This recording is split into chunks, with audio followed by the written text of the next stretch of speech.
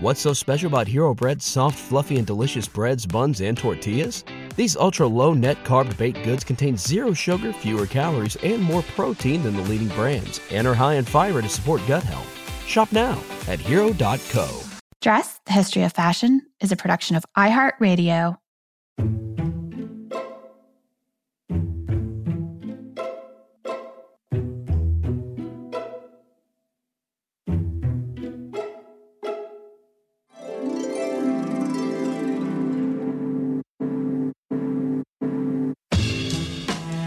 With over 7 billion people in the world, we all have one thing in common. Every day, we all get dressed. Welcome to Dressed, The History of Fashion, a podcast that explores the who, what, when of why we wear. We are fashion historians and your hosts, Cassidy Zachary and April Callahan. Okay, dress listeners, I do hope that today you will permit me to go off on a little bit of a tangent. And the reason for that is because today's topic is not strictly about clothing precisely, but maybe perhaps clothing adjacent. Because today we are going to cover some of the meanings which have historically been attached to flowers. Which, I mean, if you think about it, it does in many cases apply itself to dress. Flowers, of course, can be carried or worn, and it goes without saying that floral textiles, whether painted, printed, woven, or stitched, have been worn by practically every culture throughout history. Most people commonly equate the giving of red roses with love today, but in the 21st century, how many of us are, quote unquote, in the know about the meanings which have historically been assigned to certain plants and blooms? Which is why we are so pleased that Jessica Roux is joining us to discuss her brand new book, Floriography, an illustrated guide to the Victorian language of flowers. Jessica is a professional freelance illustrator who has worked with The New Yorker, the Metropolitan Museum of Art on exhibition installations. She worked on Lena Dunham's online magazine, Lenny Letter, which, Cass, as you know, I was a huge fan of, and I was really very disappointed when that folded suddenly a few years back. But, I digress. Jessica has also illustrated album covers and more than a few books, including this one, her very own. So I had a blast looking up all my favorite flowers in her book.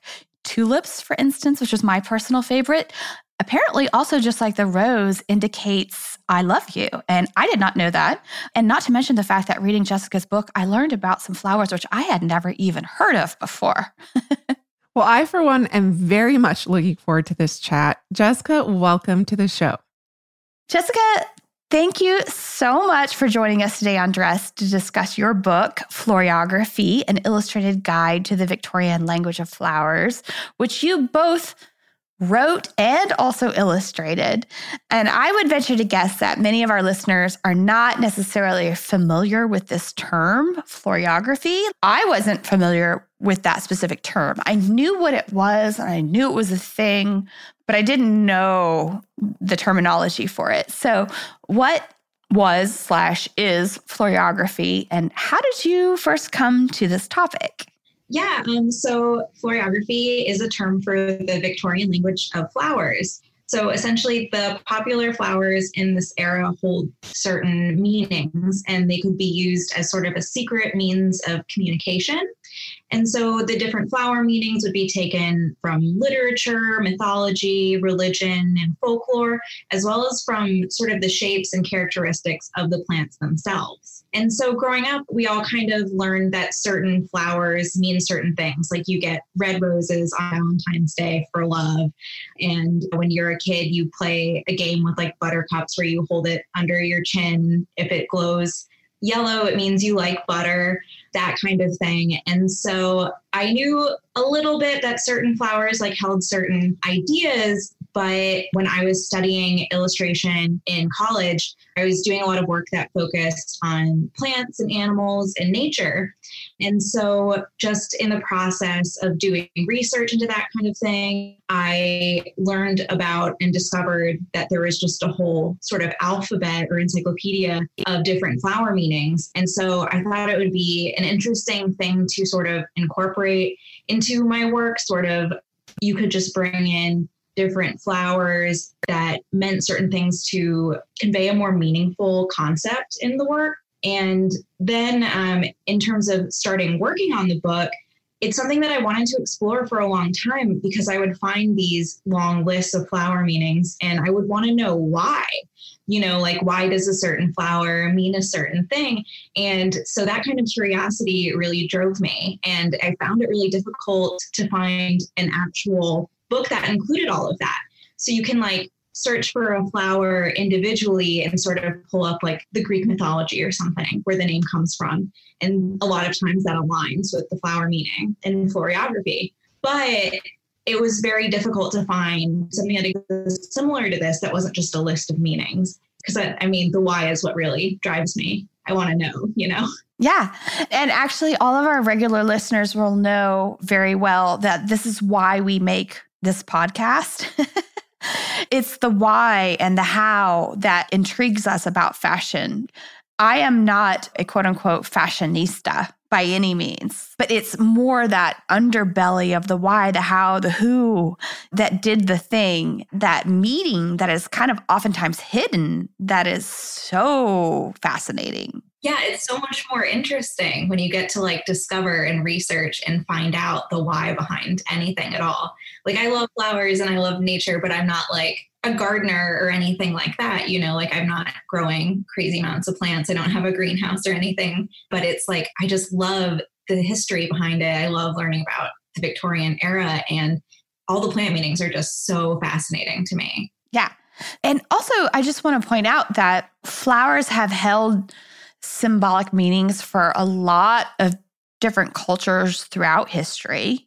China, Japan, Turkey, they all have their own kind of codification or like cipher of what flowers mean. So I think as we move forward in our chat today, I just want to point out that we're largely discussing floriography as practiced in Europe and America during the 19th century specifically. So my next question to you is like, why were the Victorians in particular really kind of enamored and maybe even obsessed with this method of communication? Because it's not just a method of communication. It is extremely niche. It is extremely complicated.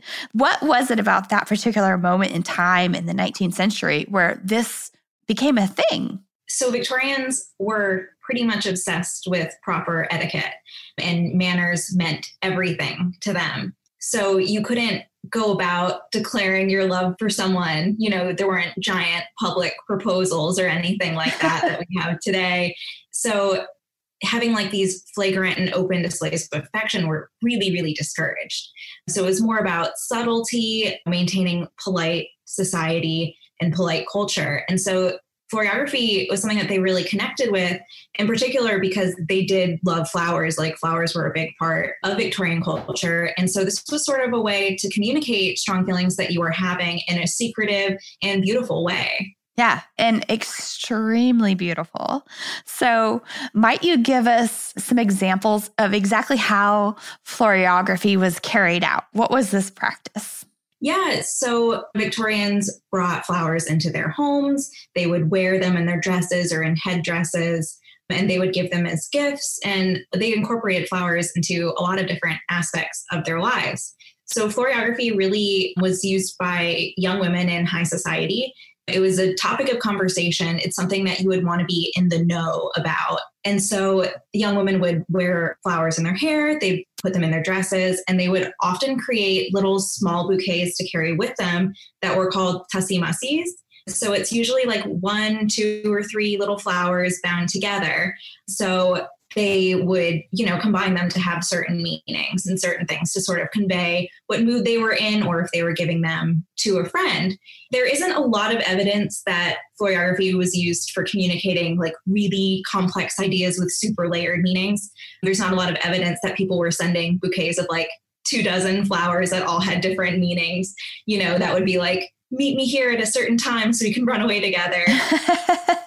That would be great, but I think it would get really confusing. So I think like 2 to 3 pairs is really what it kind of came down to. But one great example is that Victorians would give zinnia flowers to friends, particularly if their friend was moving away or going on a trip for a long period of time, to sort of say, our friendship is everlasting. I'm going to remember you and miss you. especially because travel wasn't the same as it is today. So if someone was going away for a long period of time, you don't know if you would see them again, like let alone when. Yeah, absolutely. And we actually have an episode on the intersection of fashion and the invention of the automobile.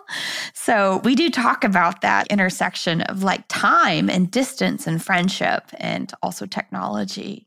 So it was a very different temporal situation then. I always joke now, since it's been the pandemic, that time doesn't exist anymore, but it does. We just are living in different incarnations of that concept. So speaking of time, actually, I was very much reminded in reading your book that in many cases, these meanings that the Victorians had kind of attached to very specific flowers actually dates all the way back to ancient Greece and Rome. So what was antiquity's relationship with flora? And we see this portrayed a lot in Greek myth, right?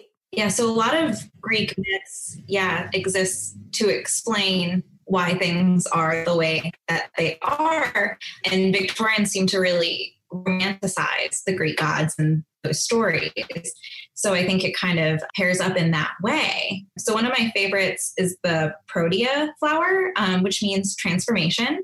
And Protea is named for Proteus, who is the son of Poseidon. Proteus could change shape whenever he wanted to. So he was sort of like a shapeshifter. He would try to hide from his father a lot. So it matches up with Protea flower because it's such a diverse genus of plant. Like there are so many different kinds of those types of flowers. Another is the laurel, which is about glory, victory, and success. And so ancient Olympic victors were crowned with wreaths of laurel when they would win in their competitions. Yeah. And I think people don't necessarily, we all know that, right? We all know that laurel leaf iconography, the motif, but I think that a lot of people don't ever stop to see and think about where that came from. It's the why. It's the why. Yeah, the why.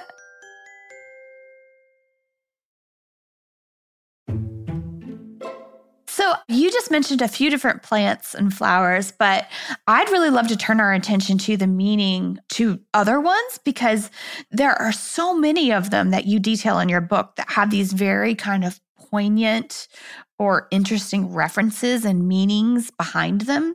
So because there are so many that you did in your book, I would like to maybe kind of break it down into categories. So flowers which you might present to a friend, flowers that you might present to a love or lover, and also even an enemy, because that was a whole thing too. So maybe we should start with friends first to start off on a positive note. Would you tell us about the daisy, iris, and mistletoe? So the daisy is really interesting in particular because it stands for innocence, childhood, and purity. And there are like several different cultures that have assigned it this meaning. In Norse mythology, tied to the goddess Freya, who's the goddess of fertility, motherhood, and childbirth. And so it sort of goes along with that childhood, purity meaning. And in the Celtic tradition, daisies grew for the spirits of children who died in birth. And in ancient Roman mythology, the nymph Belides turns herself into a daisy to preserve her innocence while she's being pursued by Vertumnus, the goddess of the seasons. And then the iris has three different meanings of valor, wisdom, and faith. And so when you think about the shape of an iris, a lot of people think about the fleur-de-lis, which is it's an iris. So you see irises throughout history pop up in ancient Egypt. They were carved in sphinxes and used in Egyptian art. And Clovis the First, who is the king of the Franks, after he won a significant battle, he saw irises blooming on the side of a river. And so the soldiers adorned themselves with the flowers. And so it has to do, with the valor, wisdom, and faith that led them to the success in their battle. And mistletoe is interesting too. It refers to surmounting all difficulties.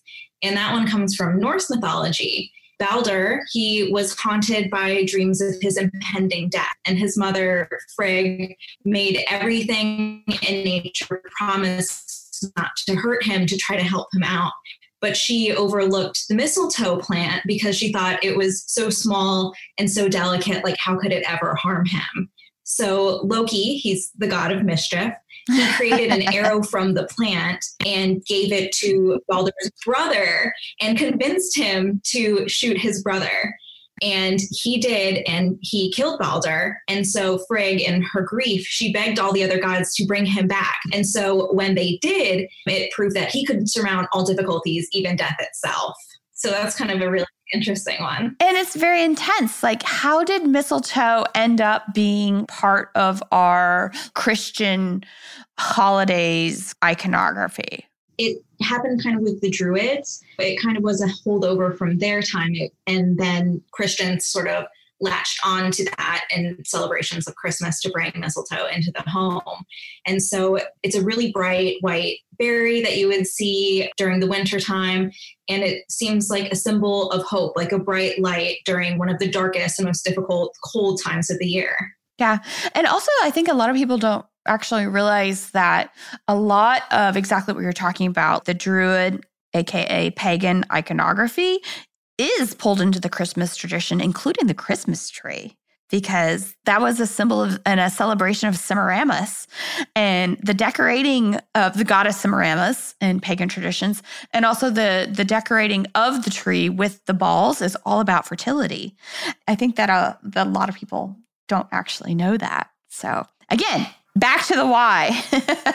Yeah, it's like secretly marketing Christianity to Druids to be like, oh, hey, we just picked this up from you guys. Let's hang out. Yeah. Yeah, doesn't that seem really similar and great?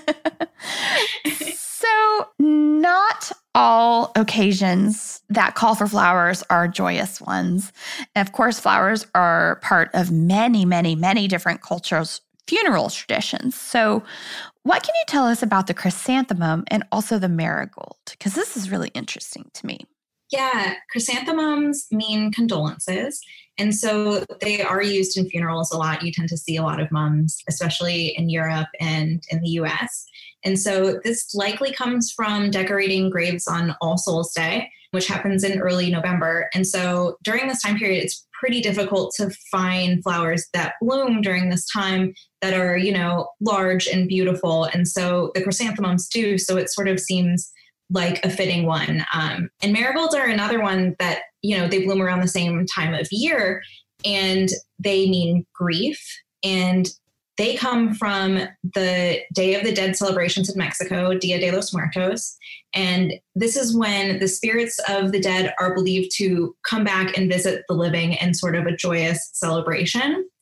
So this is rooted originally in an Aztec festival honoring the goddess of the underworld.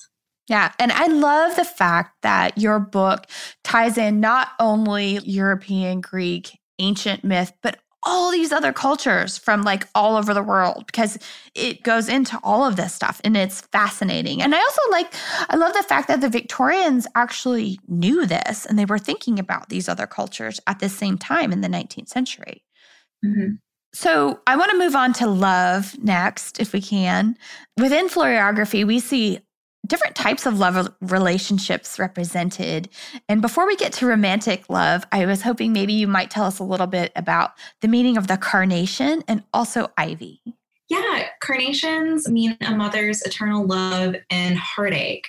And so during this time period, they were pulling a lot from religious meanings, and carnations were said to have bloomed where the Virgin Mary's tears fell after Jesus was crucified. And so a lot of these sort of stories like that came about during the medieval time, is when you kind of first see those things being brought up as sort of, it seems pretty similar to a lot of how Greek mythology and tradition would be. Oh, someone died and a flower bloomed there, and that's where we get the name of the flower. So it sort of seems like they're doing a similar sort of thing. Ivy is about fidelity and attachment. So when you think about an ivy plant, it winds and climbs and remains attached to trees, and it'll still be growing on trees that have long since died. And so it's that everlasting hold on them that really you get sort of the meaning instead from mythology or literature or folklore, but from the plant itself. Yeah, from its actual physical actions, which is like really interesting. Okay, so that's more kind of like a familial kind of sense of love. But there's, of course, romantic love meanings attached to flowers as well. And I would just say that this amazing, very intoxicating, sensual scent of orange blossoms, lilac, honeysuckle, these have meanings that are attached to romantic love. So would you tell us a little bit about these 3 blooms? Sure. Orange blossoms are one of my favorites to talk about because they were just the ultimate Victorian wedding flower. Yes. It's everywhere. Yeah. And this mostly has to do with Queen Victoria, who the Victorian age is named for. And so when she married Prince Albert in 1840, she had a headdress of orange blossoms and she wore a white silk dress, which was adorned with the orange blossom flowers. And so when they were first engaged, Albert had given her a golden porcelain brooch that had an orange blossom, insignia on it. And then he continued to give her things that had orange blossoms on them, jewelry items like earrings and headdresses and that sort of thing, to sort of really cement that. And those are really cool. And you can still find photos of them. They're really, really gorgeous. Yeah. And also it translated into what we would call a fashion trend, because in the 19th century, we see so many like headdresses that were meant to be like wedding tiaras or attached to veils or different things that are orange blossoms. And sometimes they're realized in wax, which is all the more incredible, and mad props to all the museum curators who keep these things alive and well for us. But yeah, orange blossoms was a huge motif. And also too, this color of orange or saffron in the context of matrimony actually dates back to antiquity too, because in antiquity, the bridal veil was oftentimes orange or saffron colored. That was very specific. So again, the why, the how. Yeah, it's so fascinating. So one or maybe even 2 of the plants and flowers that I found most interesting in your book were the fern and the daffodil. And they are directly, very specifically referenced by both ancient Greek and Roman writers. And they're also both in that story arc associated with water. I'm hoping you might share a little bit about the myths behind the fern and the daffodil. So ferns are magic and secrecy. It's so good. I love it. I know. It's the best. I feel like it's one of my absolute favorites too. So they grow in these really wet, marshy areas, but they can repel water. So the water droplets sort of beat up on their leaves and fall off. So even though they're growing from a really wet area, they can still repel water. So Venus, who is the Roman goddess of love and beauty, she was said to have hair made out of maidenhair ferns. And so when she would rise up out of the sea, her hair would remain dry and it wasn't like damp and wet. Yeah, isn't that amazing? It's just like, I just woke up and I have perfect hair. Yeah, that's exactly it. It's like, wow, she's so beautiful that when she goes for a swim, her hair stays dry. And the daffodil is another one. I remember learning about this in like my 10th grade literature class, and it's one of the ones that's really stuck with me. And its scientific name is Narcissus, and it means unrequited love. And so in Greek mythology, Narcissus was a very handsome and very proud hunter. And when he saw his own reflection in the water, he fell in love with himself. And because he can't pull himself away, he eventually dies, and a daffodil blooms to mark his grave as sort of a reminder of unrequited love. Yeah, for oneself, apparently. Yeah. Another one of the really fascinating tidbits in your book, which relates directly to dress, is the snapdragon. So will you tell us a little bit about who was wearing the snapdragon in medieval times, the Middle Ages? Who and why were they wearing this? What were they trying to communicate? So this is one I love so much, and I really think we should bring this back. So snapdragons mean presumption. And maidens who were, young unmarried women, they would wear snapdragons in their hair to show that they weren't interested in unsolicited attention from men. So it was sort of a back off. I'm not interested. I just want to go about living my life. Please don't pay attention to me right now. No, thank you. Yeah. It's so good. I have a friend who one time said the best thing when we were on the street one day, just like walking, minding our own business, doing our own thing. And some guy came up and was like trying to hit on us. And she's like, oh, no. I'm not meeting new people right now. Thank you. Yeah. I like that. It's sort of like a polite way of saying like, leave me alone. Yeah. AKA snapdragons. Yeah. We should definitely do that. Yeah. Dress listeners, we often refer to ourselves on the show as dress detectives, but what if we told you that you could travel back in time and solve your own fashionable mysteries? Because you can, by joining us in playing June's Journey. And April, I can't tell you how much fun I've had playing June's Journey. It's this hidden object mystery game with a captivating detective story. It takes you back to the glamour and intrigue of the 1920s with this diverse cast of characters. And basically, each new scene takes you further into the story of a thrilling murder mystery that sets the main protagonist, June Parker, on a quest to solve the murder of her sister and uncover her family's many secrets. You will sleuth with June in the antique parlors of New York, the chic sidewalks of Paris, and you can even build your own luxury island estate where you get to decorate and plant decadent gardens.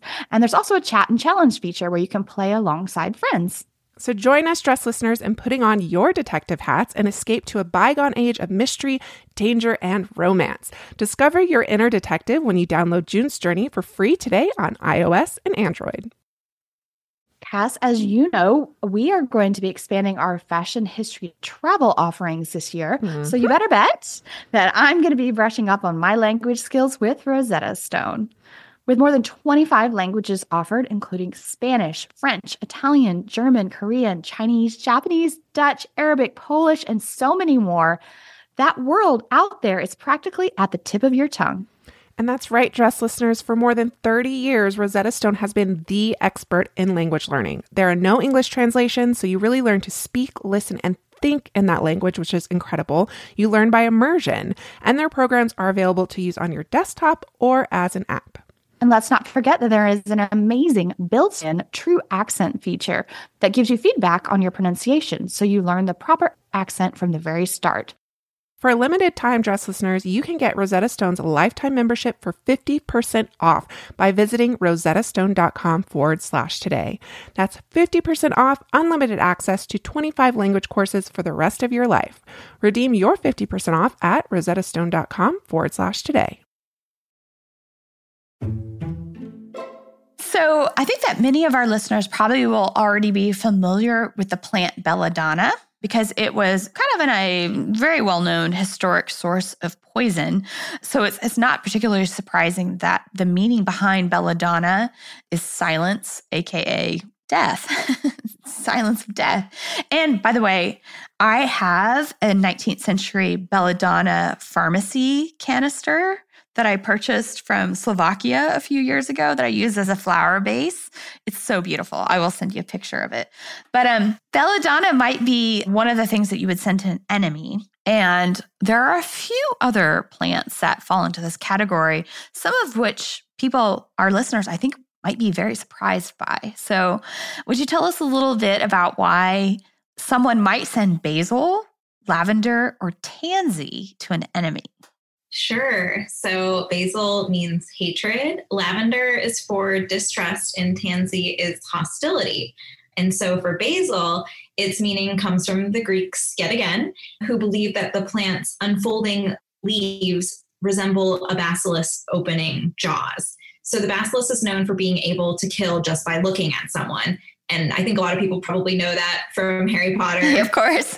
So, yeah, I think that's where most people probably know it from. For sure. So what about lavender? Why lavender? Because, we all have this in our home in some fashion or another, particularly in beauty products. And people don't know that it's like, ooh, yeah, yikes. historically, lavender would grow in really hot places, and asps, which are a type of venomous snake, would love to live in them, make their homes in them. So you have this really beautiful thing hiding something really terrible and secret. So it's said that the asp that killed Cleopatra may have been hiding in a bundle of lavender. So it's sort of something that has a beautiful presentation, but has something really distressful about it. And so and obviously she was killed, so perhaps she was presented with this bouquet of lavender as a means of, well, essentially murder. Yeah. So it's just something that you'd be like, oh, this is like such a delightful gift. And then there's a snake inside. So yeah. And what about the tansy? Because I think that this is also a flower that a lot of people aren't familiar with. Yeah, tansies, I think, were really, really popular in the Victorian era. And so sending a tansy would say to like the person receiving it, you make me sick to my stomach. So the plant in really high doses, it makes you sick. Like it can induce an abortion. It can treat intestinal worms. It sort of has like a medicinal tie-in in that sort of way. Yeah. That's interesting. Yeah. So one of the things that I especially loved about your book is that aside from all the gorgeous illustrations, which you did yourself, so everyone go out and buy the book so you can see them, is that also for each plant and or flower that you detail, you also, on that specific like little section, give a few different types of pairing suggestions in terms of how one might express themselves through this language of floriography. So, for instance, we were talking about snapdragons earlier, which is one of both of our favorites, which of course represents presumption. And you have written that pairing a snapdragon with holly, which represents foresight, basically those two plants together, you would basically be telling the recipient, if you sent them a bouquet or, a floral arrangement, that you made an oversight and then it will never happen again. So you needed to know these meanings behind these plants in order to receive the information or the message that someone was trying to tell you. So it was kind of complex and also really, really subtle all at the same time. So do you have any particular favorite pairings of the meanings that you investigated for the book? Yeah, one of my favorites would be cornflowers with sweet william. So this is sort of like a sweet love kind of arrangement that you would give to someone. So cornflowers stand for hope and love, and sweet william stands for gallantry. So together it would mean I'll always be true, sort of like a reassurance of I'm here. Yeah, exactly. Like, don't worry about it. I'll be there. Then for sort of a more angry tone, petunias paired with rosemary is a great one because petunias stand for anger and resentment, but rosemary means remembrance. So if you put something like that together, it would mean I'm not going to forget what you did to me. That's intense. I love this so much. Also, towards the end of the book, you have not only just paired one or two flowers together to talk about like what that might communicate, but you've created entire bouquets with meaning for particular, very specific occasions. Would you tell us a little bit more about this? Do you have a favorite of one of those too? I do. My favorite is the bouquet for bitter ends. And so I really like the more intense or angry sort of bouquets because you can kind of get a little bit bitter with your meanings here.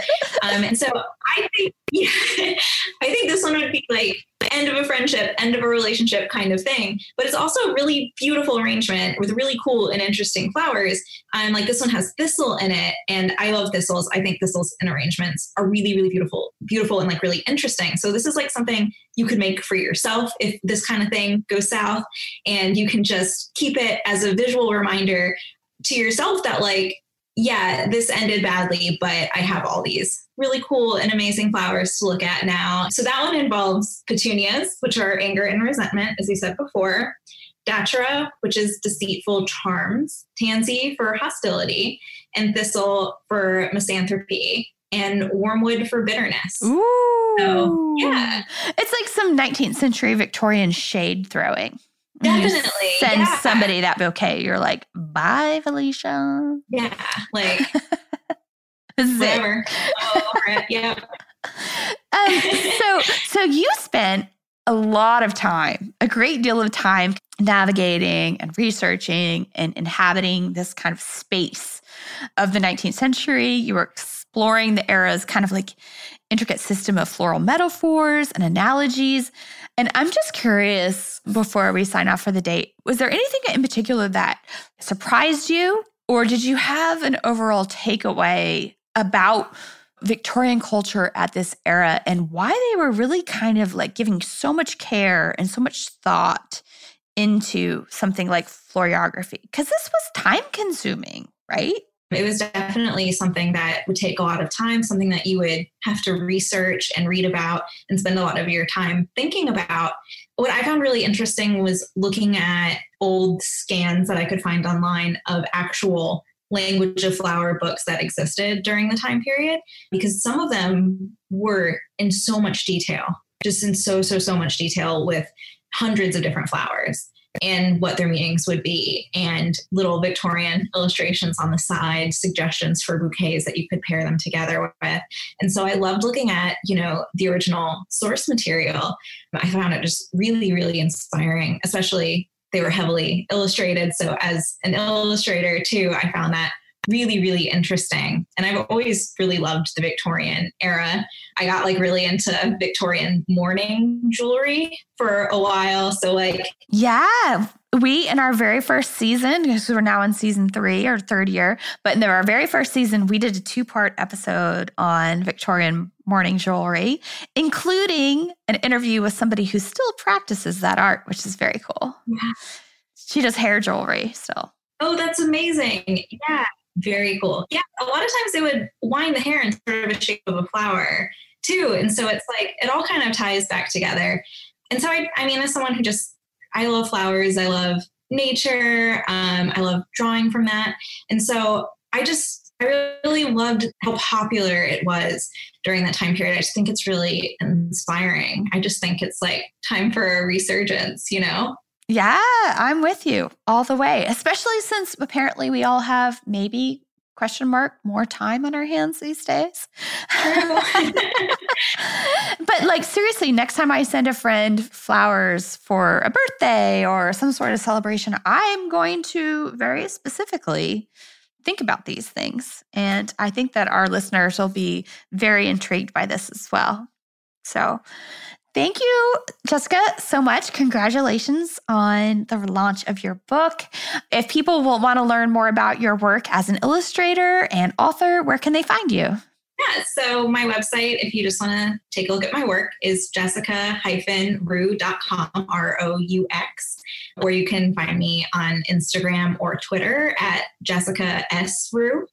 So the middle name right in there because Jessica Roux was taken. Of course. Thank you. Thank you. Thank you so much for joining us today on Dress. This was awesome. Thank you so much. Jessica, thank you so much for joining us.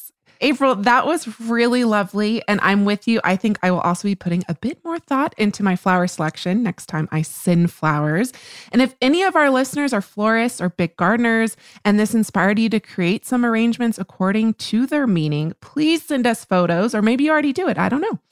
We love when you send us photos. We'd love to share them on our Instagram stories with your permission, of course. Yes. And I would also just like to say that it may have occurred to some of you that we did not discuss the rose, and this may seem like a pretty glaring omission. But let's just say that it was a very intentional decision because there is so much more to say on that topic in the context of fashion history. So that topic, the rose in fashion, might be coming soon to a podcast near you.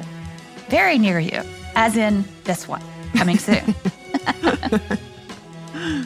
And that does it for us this week, Dress listeners. May you consider the secret language of flowers residing in your closet next time you get dressed. Please tune in this Thursday for our mini-sode where we either answer listener questions to keep you up to date on all the latest happenings in fashion history today, or when we do our Fashion History Mystery episodes. So if you'd like to submit a question for a future Fashion History Mystery, you can email us at dressed@iheartmedia.com. And of course, DM us on Instagram at dressed_podcast, where we post images to accompany each week's episode. Thank you, as always, to our producers, Casey Pegram, Holly Fry, and everyone else at iHeartRadio who makes the show possible each week. And we will catch you all on Thursday.